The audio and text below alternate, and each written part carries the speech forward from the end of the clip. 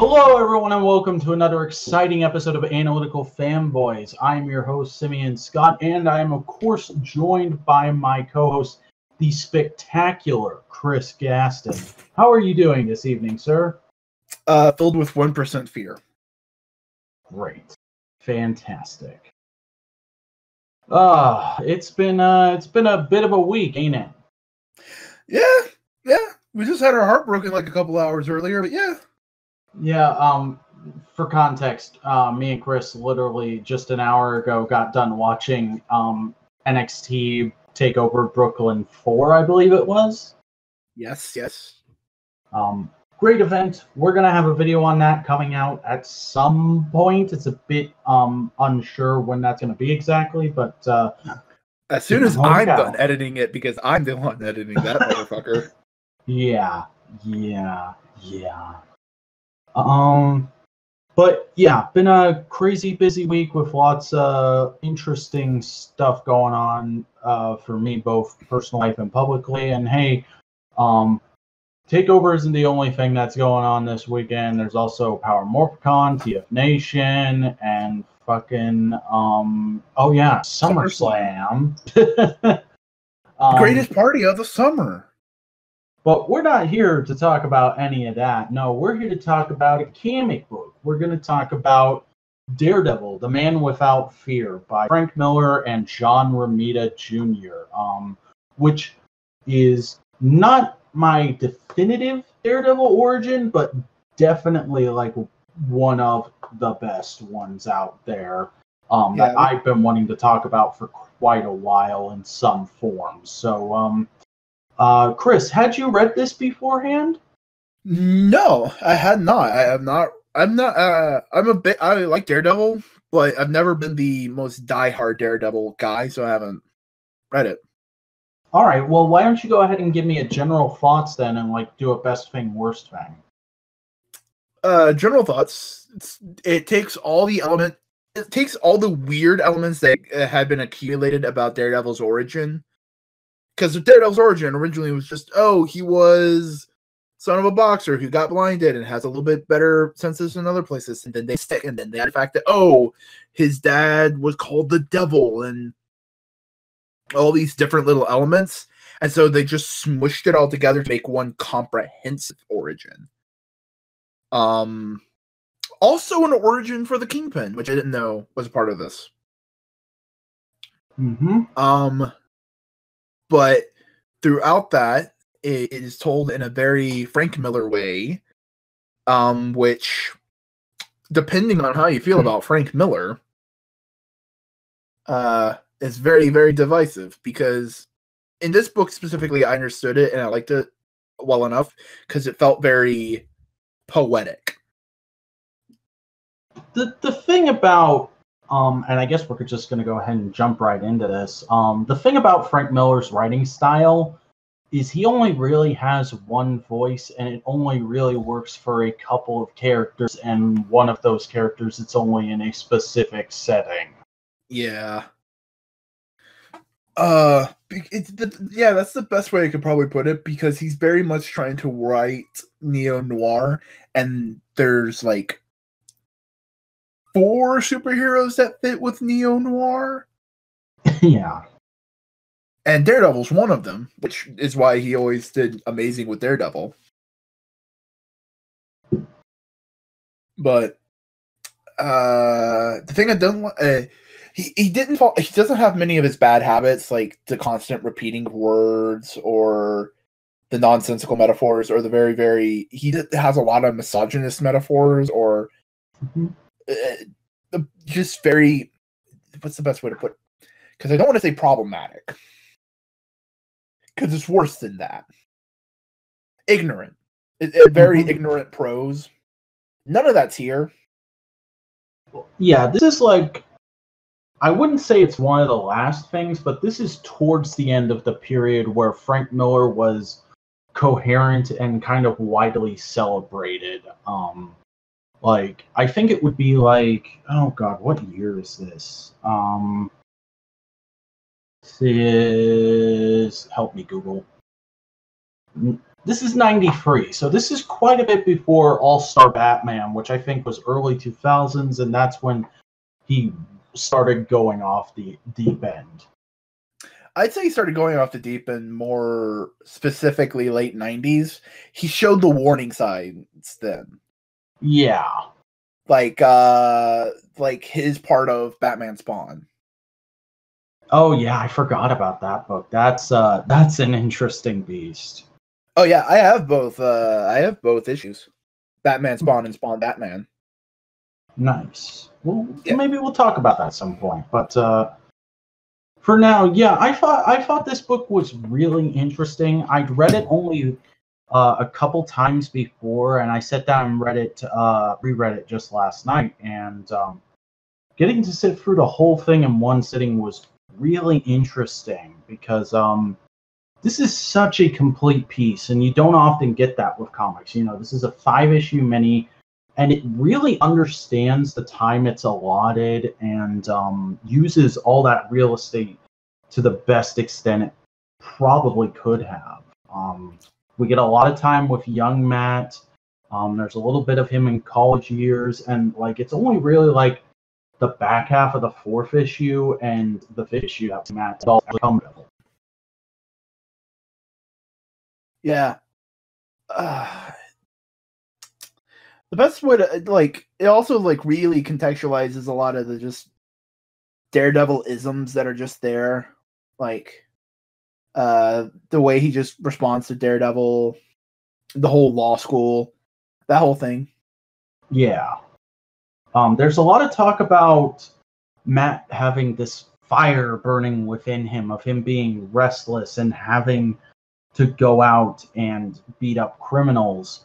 And that's there from a very early age, where the comic literally opens on him sitting on a fire escape, not being able to go out and play with the other kids because his dad was so strict, and he would often put on like a ski mask and a hoodie and go out and just screw with cops because he needed some kind of release.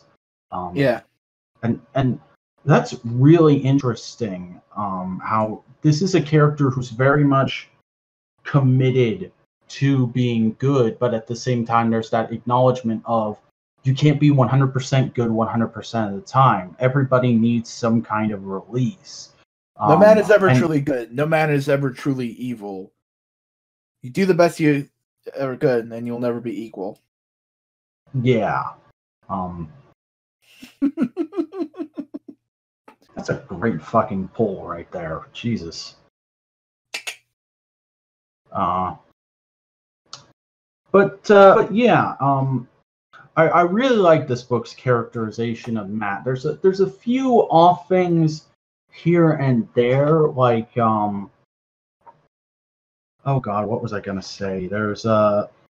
I had a bunch of stuff in my head last night when I was rereading this where I was like, oh, I can talk about this and I can talk about that, and now it's like flipping through the book looking for things to talk about, as it usually is when I review a comic. But I like how it kind of broke up Matt into very distinct eras of his life, you know? Yeah. Pre-blinding, post-blinding, teens, young adult in college, and then finally becoming Daredevil, and basically all the moments he tried to fight who he was. And it's interesting that there's that constant theme of him fighting the urge to be Daredevil, but eventually giving in. And yet there's very little of the Catholic part of the character being shown here. Like, I think there's maybe one panel of him going to church and his mom shows up maybe once or twice. And for those of you who know your Daredevil, she's a nun and left Matt and his dad at a very young age. But there's not a lot of Christian mythology, even though this is very much a dealing with your temptation and sin kind of story. Yeah. Maybe because Frank Miller was a better writer at the time, he figured, that'd be a little bit too on the nose. Maybe. But there's a lot of cool stuff. And I think he was also trying to focus in more on the discipline of it, because the whole stick subplot. Yeah, Stick is really interesting in this book because he's not really the mentor character you know him as. He kind of comes in and starts being that, and then he's more like just this presence leering in the background for the whole thing, which I thought was a really interesting take. Yeah. The one moment I really like is the last few pages when Matt Murdock finally decided, all right, I'm going to be a defense attorney in New York, and at night I'm going to be Daredevil. Him and Foggy are at a bar, and he just notices Stick is also in the bar. And when he notices Stick gets up and just goes, all right, kid, don't get too cocky. Basically saying, like, you're on the right path now, but don't think that makes you a big shot. Which is kind of Stick's whole approach to Matt. It's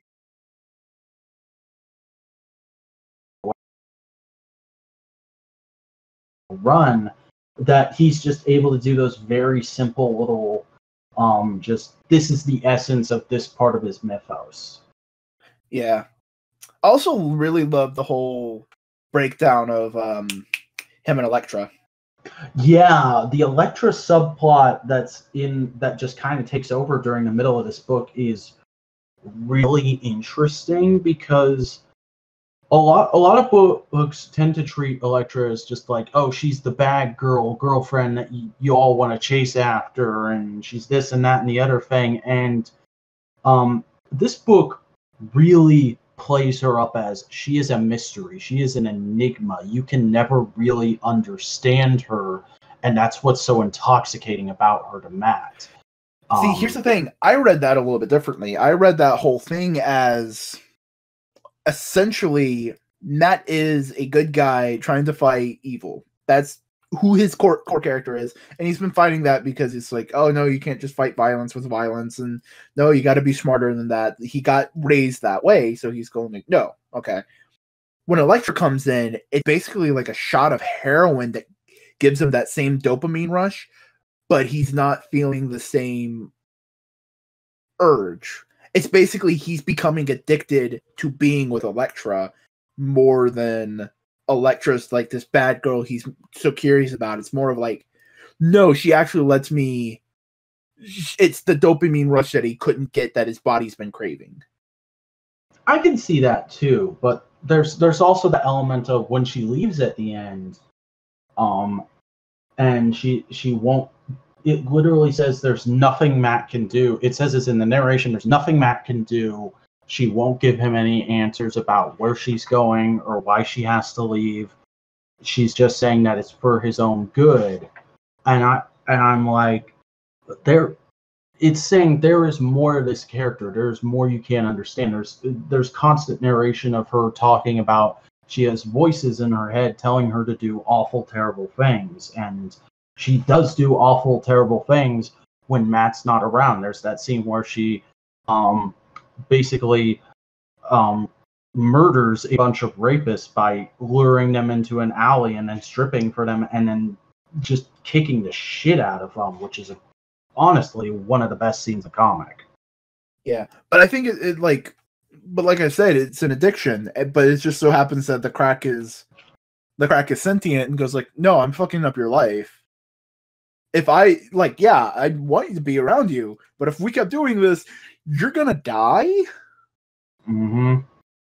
And I don't want you to. So bye.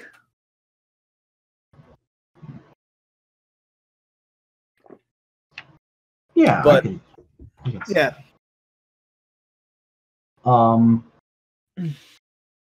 So you mentioned it earlier, but what do you think of the Kingpin in this book? I think it's very interesting that they showed it as the Kingpin was replacing, for lack of a better way of describing it, wholesome crime. The mobster was basically going like, we're criminals, but we're not we're not monsters, is what he literally said. Yeah. But then the Kingpin goes like, all right, I'll be the monster. Mm-hmm. And ultimately that leads to his downfall because being the monster brings out the devil to collect his soul. Yeah. Which, if you look at it like that, the whole imagery of Daredevil really also adds another layer of mystique to it, because he's chasing down criminals, collecting their souls, collecting the payment that they do that they're due to society. Yeah, and this comic is also really interesting just for the way it portrays the Kingpin. Of he is sort of just an absolute evil working in the background that you can't really that Matt is not prepared for yet. You know, he's going out to deal with Kingpin's thugs, but he's not prepared to deal with Kingpin himself. He's still new, he's still kind of green. He doesn't really understand how everything in the city works as far as crime goes. He has to wait for Spider-Man to fight him first. Yes. The Kingpin is out there. He's this brutal, merciless guy. And I bring that up because it's really interesting to compare this to the first season of the Daredevil Netflix series, because this comic, the writers of that show often said this comic was the direct inspiration for the plot of the first season. You know, the costume where it's just like black clothes and a bandana taped across Matt's head, that's the same costume he's wearing in the MCU series, and that's the costume he wears in the last issue of this instead of his regular Daredevil suit. Until the last spread. Yeah, and it's interesting just how different their two Kingpins are. You know, a lot of people would say, wrongly in my opinion, that the Kingpin in the Daredevil show is kind of a relatable villain, and you almost want to root for him in him. And he's not relatable. He's empathetic. You can empathize. You can go like, "Oh, I see where you're from." Yeah, that's the thing. He's empathetic. He's not relatable. Similar to Thanos. Thanos is empathetic. You understand where he's coming from, but you go like, "You're still murdering people." Mm-hmm. But in this show, in this comic, he's just fucking evil. Yeah, the best way I can put it is the Daredevil TV show is a human in a monster's costume. This comic, it's a monster in a human costume. Mm-hmm. Which, for each individual story, works perfectly for how they're doing it.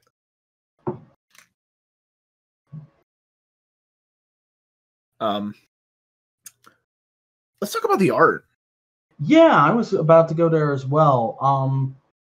Romita Jr. has a really interesting art style in this book. It's a bit different than what he normally does, as far as I know.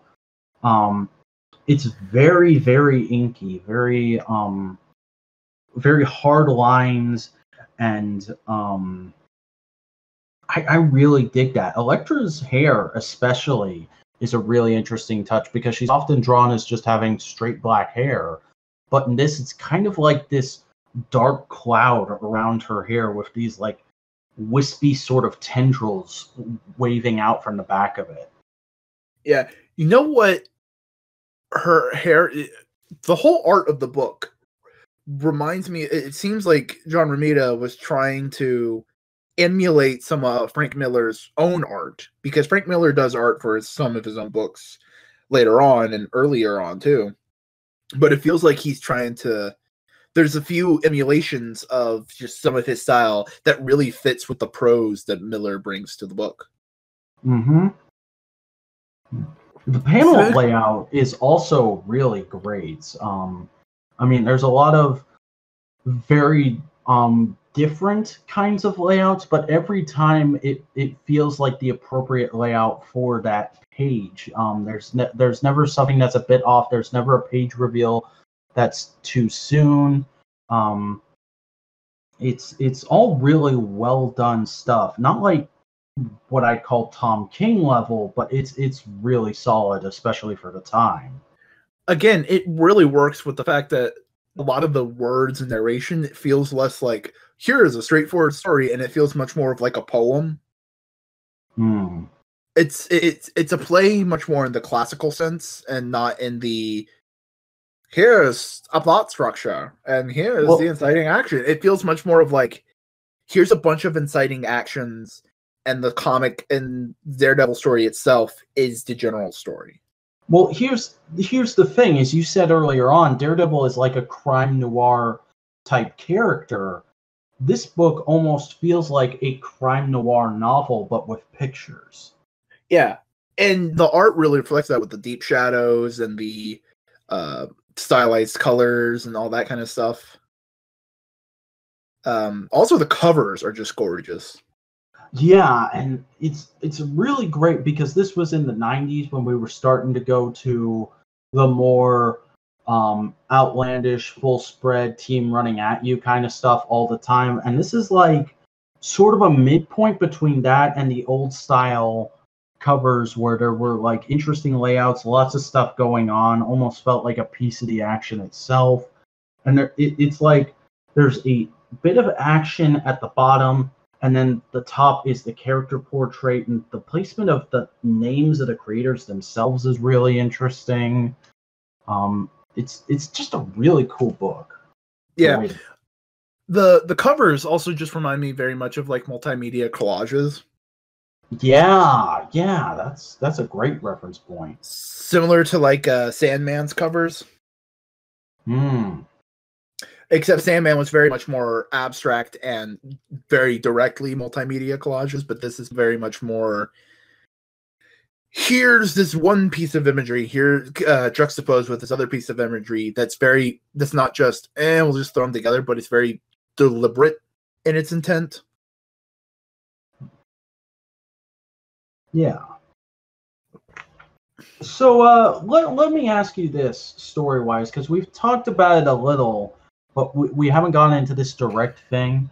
How do you feel about a Matt Murdock who, at a young age, avenged his father's death and went out and killed a bunch of mob bosses? Because I know that's kind of like a teetering point for some people with this book, where they're like, that's a little brutal. That's not something you do with a superhero origin, or if you do, you make it clear that that was a giant mistake, and this book doesn't do that. I'd be interested to know what your take on that happening is. I think it's much more indicative not of character or action, but it's much more indicative that Matt is ultimately destined to be Daredevil. And the whole point of his origin is fighting it. That being this brutal, violent thing as a kid and not showing restraint is him fighting it by going too far. Him going to law school, while ultimately is a good thing for Matt Murdock to do and does inform a lot of his character and a lot of his morals, is ultimately him also, again, running away from what he doesn't do. Running with Elektra is him trying to dull that urge by fighting it with a different urge. Yeah. And ultimately it is, I feel it's less of, oh, young kid killing people is a bad thing, and more of, no, this is just who he is, and it was going to happen eventually. And the fact that he was a kid and learned about it then is an important part of his character. And that's the thing, is I think it works very well for this story. It's not something I would do in a general sense with any superhero, but I think for this specific book and for Matt, it kind of works out. And also, to people who say you need to make it clear that that was a mistake, there is the mistake moment where that one prostitute gets thrown out a window and dies during a big struggle, and Matt immediately just runs away and he's like, I fucked up, and he goes back to the gym. Because he was innocent.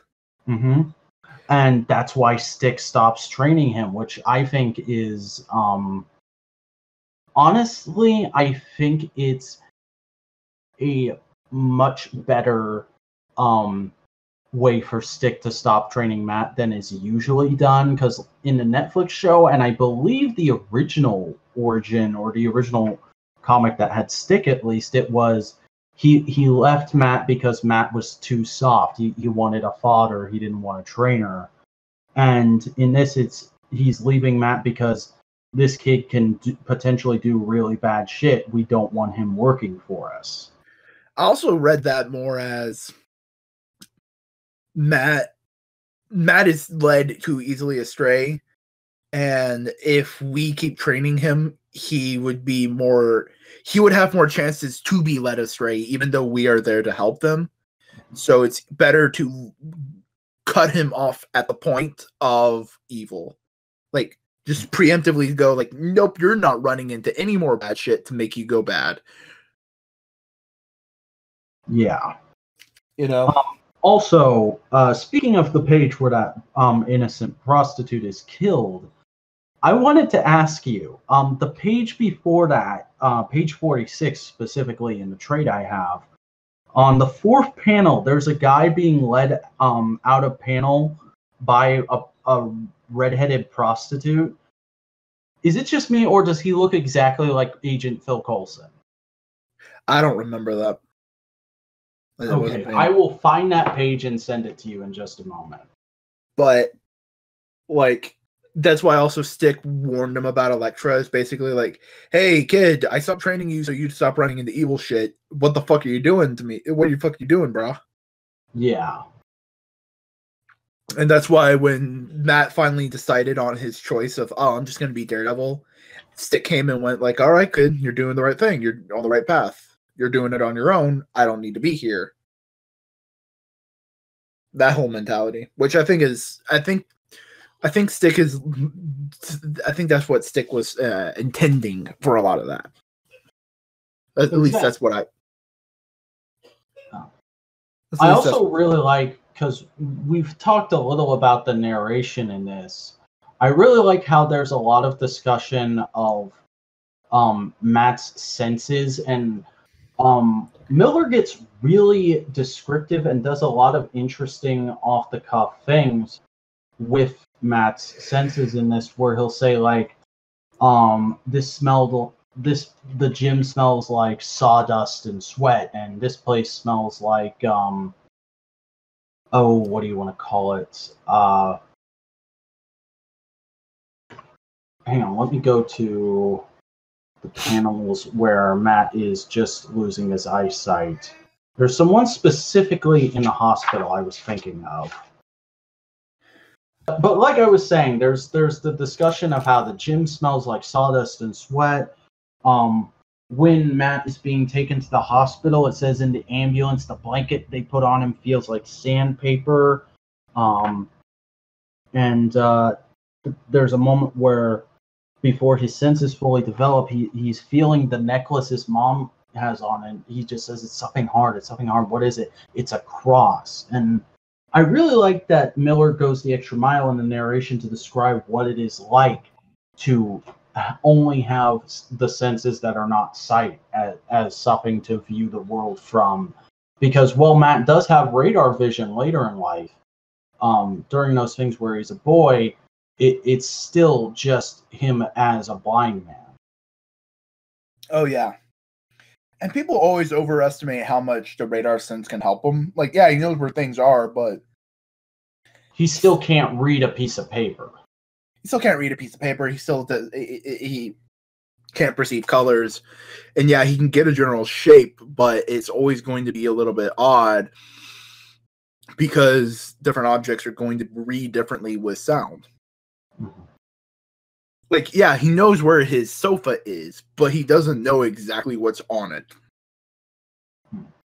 Or rather, he doesn't know what color it is, unless somebody tells him.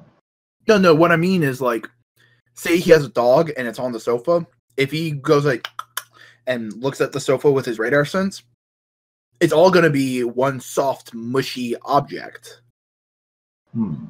Because the sound's being dampened by the sofa and the dog's fur and all that kind of stuff. Yeah, I guess that makes sense. So, what did you think of Foggy in this book? They really overplayed a lot of his comedic elements just to have some levity in the whole book, but it was there. Yeah, it's just kind of like your bargain bin Foggy. This obviously isn't his story, but he has like a moment, and that's kind of it. The thing with the guy who is bullying him, and then Matt goes out and beats the guy up and tells him to stop bullying Foggy. That's really all there is. The rest of it is just kind of him being there to be the dopey best friend. But he's also kind of there to center Matt's lawyerness. Because Matt went on to be a big corporate lawyer, And Foggy goes like, "Nah, man, I'm helping out poor people. It's great. I love it. Don't get paid, but I love it." And it really reminded Matt of like, oh yeah, you can help out people more than just punching them. True. So that way, Foggy's kind of like a moral center for his soul. Yeah, and that's kind of always what Foggy is. It's very underplayed in this book, which is one of the few shortcomings of it. You know, I prefer a Foggy who's much more in Matt's face. You know, we've been best friends for this long and doing this, that, and that, and it's because this is so early in their relationship that we don't get that. So early in their relationship, but also so early in their reestablishing their relationship as working adults. Yeah, because this book literally ends with them establishing Nelson and Murdoch. Yeah. You know what's one thing that a modern retelling of the entirety of Daredevil's origin would do, but they didn't, but at the time they may have not wanted to, or they may have just went like, nah, it's stupid, and we don't want to acknowledge it. I wish somewhere in the background of when he was saving the dude from the ooze, you saw another kid with a bowl of turtles. That would be great. Just because that's the origin of the turtles. They come from Daredevil, technically. Yeah. But both companies never really acknowledged that. Well, the original Ninja Turtles comic was a parody of Miller's Daredevil. And X-Men, too. I don't know, but like TMNT always gives little nods to Daredevil. It would be really cool if Daredevil like returned the nod. Yeah, that should happen at some point. But you know, it's not like a negative. It's just more of like a, if I was writing it, I'd do that. So I only have one other really big talking point, and it's one that's potentially a bit critical. What do you think of the character of Mickey and the fact that she's basically here to just be a damsel in distress? Ultimately, it's a good idea to have a character be that kind of catalyst. You know, she's his Uncle Ben. Mm-hmm. That's what she is. But the thing is, she's also not a character that's from pre-established Daredevil lore. I think she was created for this book, unless I'm just talking out my ass right now. Yeah, but what I'm saying is she is that catalyst character, like the other scientist was for Tony Stark. Like Uncle Ben is for Spider-Man. Like depending on the continuity, but also the Waynes are for Batman. She is designed to be that kind of centering moment for Matt Murdock to go like, oh shit, I need to become this to help the world. And she's a good centering character, but she's not a good character. Yeah.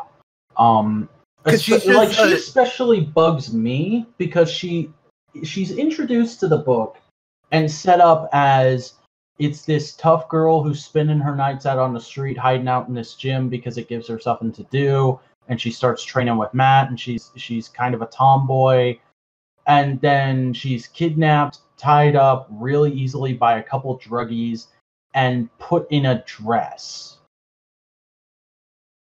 It's like, really? Yeah. I don't know. I understand why they did it. I don't like it. I'm not defending them, but I understand why they did it. Mm-hmm. And I'm kind of at the same place. It's like, it's not the worst thing in the world, but it's also like, couldn't you have maybe picked another character, or at least not establish this character as one thing and then turned it into a completely other thing? Well, they put her in a dress because they're trying to sell her for child sex slaves. Yeah. I mean, it makes sense. It's just weird that that's where they went with this character that they seemingly introduced to be another thing. Like if you go into this book and it's your first time reading anything Daredevil, you don't know very much about the character, you think they're setting Mickey up to be Matt's sidekick. Am I wrong? No, it does set it up a little bit, but I think that's kind of more of the point of like, yeah, Daredevil shouldn't have a sidekick because he's dealing with very depraved people. And like the only other sidekick character that I can think of that shouldn't be a sidekick is like Robin for a very similar reason. And I think that may be part of the intent, but I don't think that was directly completely Well, this there. may be like Miller trying to make a point about that, because Miller's often been critical of like certain things that are known as integral to the characters he's written. Like he thinks Matt Murdock being a defense attorney is kind of stupid. He's not a huge fan of the concept of Robin, but he's not a vocal critic of it.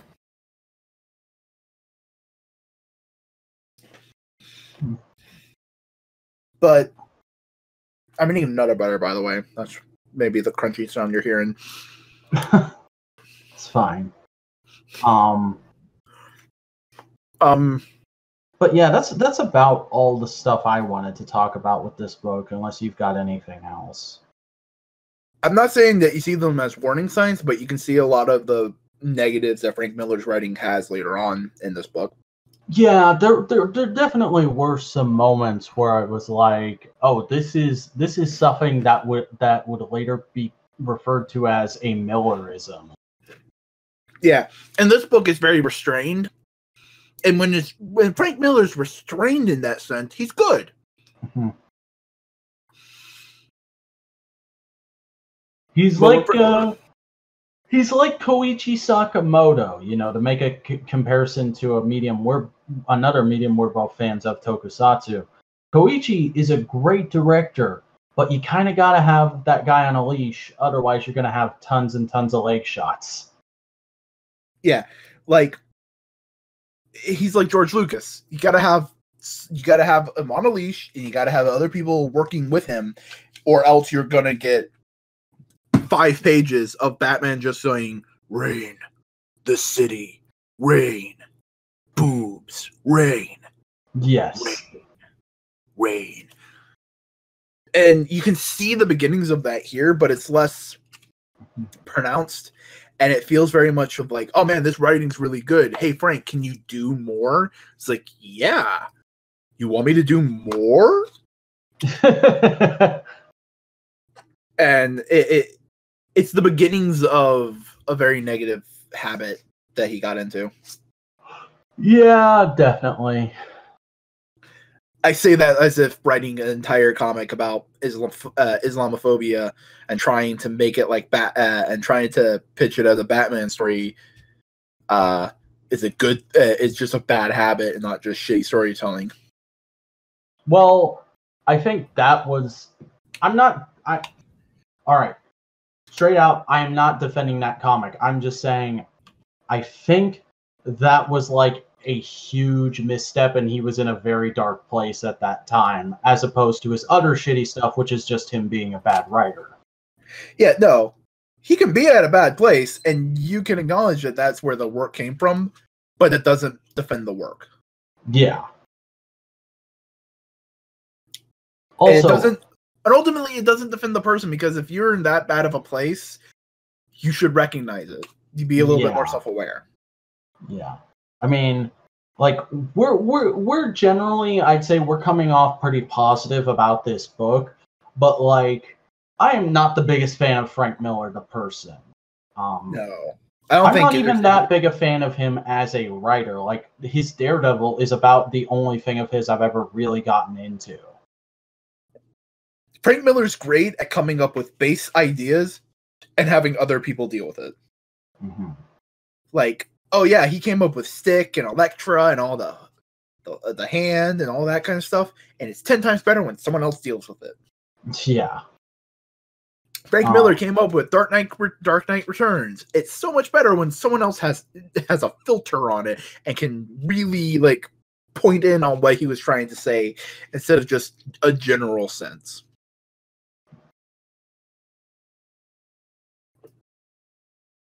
Definitely. Also, I've been flipping through this book a lot while we're talking about it tonight, and I've just noticed this book has almost as much of its main character in his underwear as a softcore porn would. Like, holy crap, there's a lot of scenes of Matt in his tidy whities. As it should be. Motherfucker, we're wrestling fans. That makes us like 25% gay. Yeah, exactly. Oh my god. Well, he didn't argue with that. It's like, yeah, I'm 25% gay. Well, we just spent like a half hour talking about how great Velveteen Dream is earlier this evening, so. And spent like a good 5 minutes of that match trying to read what was on his ass. Call him up, Vince. Oh God. So no, that should be the name. That should be the name of our wrestling podcast. 25% gay. Oh my god. So any other scattered thoughts on this comic?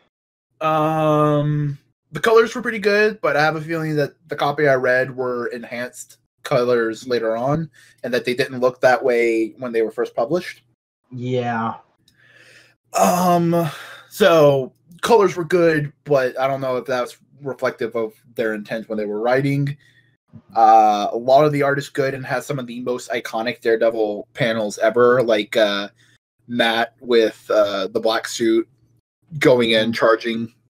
Just that whole single page is probably the most iconic Daredevil pose. And that and the last page spread where he's standing on a rooftop in the rain wearing a suit.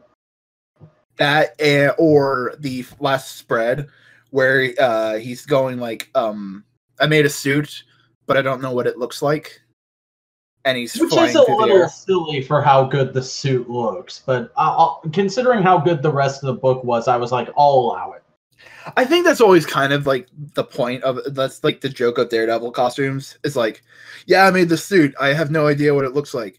Comes out with a red singlet over top of a giant yellow bodysuit.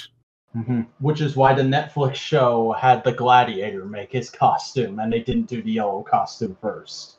I would love the yellow costume though as a reference. Yeah, that'd be great. Just like in a couple episodes, he can't get to his regular suit, so he just goes into a closet and throws a bunch of random shit on. You know how I would do it? He would be like, he'd be jogging and he'd be wearing like a yellow Under Armour long sleeve shirt, like you see some guys wear. And then, oh no, shit's happening. He goes into a thing, puts on a red hoodie and a red bandana, but the hoodie doesn't have sleeves, so his arms are yellow, his chest is red, much like the old school costume. Nice, yeah, that could work. But yeah, since we're talking about costumes and stuff, I'll also say that just like for a book that came out in the early 90s, this book looks super 80s. Just the way people are dressed and their hair is styled. But you also got to remember the story is taking place in the 80s. True. Because it's leading up to it's leading up to Daredevil. Matt is Daredevil, which is supposed to be today. Well, yeah, today when the comic is published. So this is like a period piece, and like that's really evident in like the big one that sticks out like a sore thumb to me is the dress Elektra is wearing in the scene where she's playing piano. Like, oh yes, no woman would wear that dress nowadays. Unless they are being ironic. Yeah.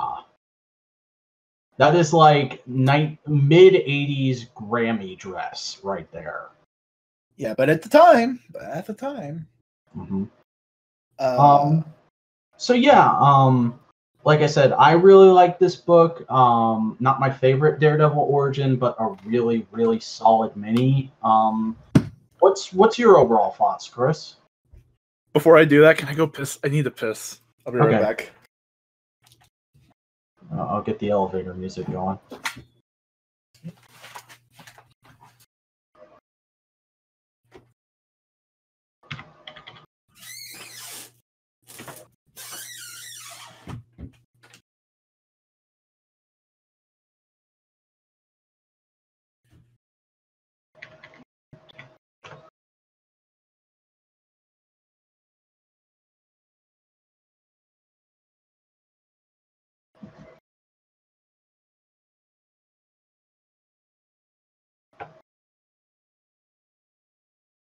I'm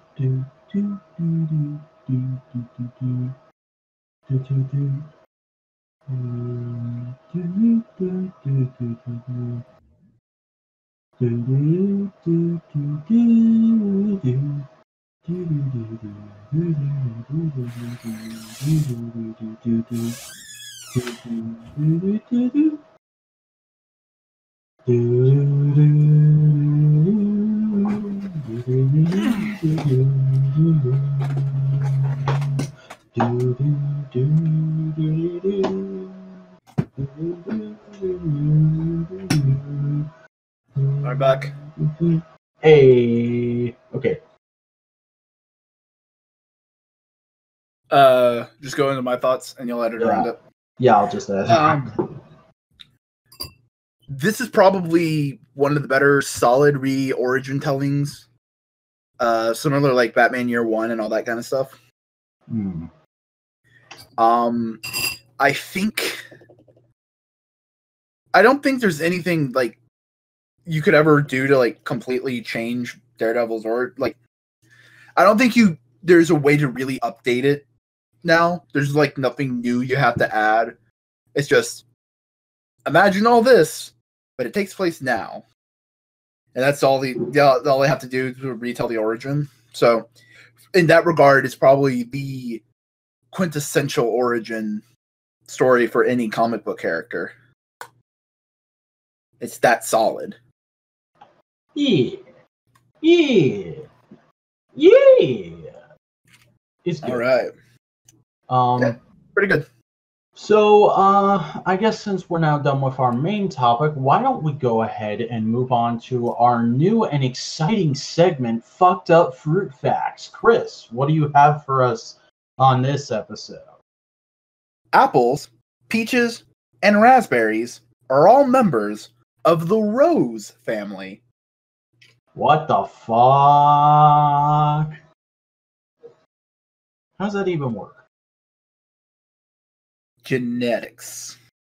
Great. And let's just briefly bum rush through the Q&A segment because, hey, guess what? There's no user questions this week. Pick a number between 1 and 5. 5. Which do you like better, morning or night? Night. Same here. Great. We're good. We're done. Let's move on to selecting the topic for the next episode, which I can't really show you because we're recording in a different way than normal, and I don't think I can video feed to you. Nope. So but I can trust you. Yeah. I mean, I've done it enough times and not fucked with you. You know I won't do it now. Watch it be a topic I picked. Yeah. Nope, it's UHF. UHF. The Weird Al Yankovic film. Did you intend to say it like that? I intend to say it however the fuck I said it. Great. All right, well, it'll probably take me a couple days to get a hold of a copy, but that shouldn't take too long for us to do. No, we're getting a lot of good, like, hey, here's quick things for you to watch. Yeah. Episodes. Except Transformers. Yeah. But, like, movie. 5-issue comic series. Movie. So, yeah. But, pretty cool. I've seen that movie once, but it was quite a while ago, so it'll be great to get to re-experience it after so long, and eat some Twinkie Wiener sandwiches. It's great. It's a great movie. It's one of my favorite comedies. Well, anyways, I think that's gonna do it for this episode of Analytical Fanboys. Thank you all for joining us once again. If you want to listen to this episode or any other episode of the podcast on the go and you don't have anything like YouTube Red, hey, go ahead and click that link in the video description. It's called YouTube. It's called YouTube Premium now. Great. Fantastic. Good for them. But go ahead and click that link in the video description and download an MP3 from Google Drive. And hey, while you're at it, send us an email at analyticalfanboys@gmail.com if you have any questions or suggestions for the show, and make sure you mark it as okay to read on air. And when you're done with that, hey, why don't you go ahead and subscribe to this channel? That'd be pretty great. If you're interested in watching any of our stuff, well, I'll let Chris tell you about his stuff. Chris, what the fuck do you do? How the fuck do you want to answer that?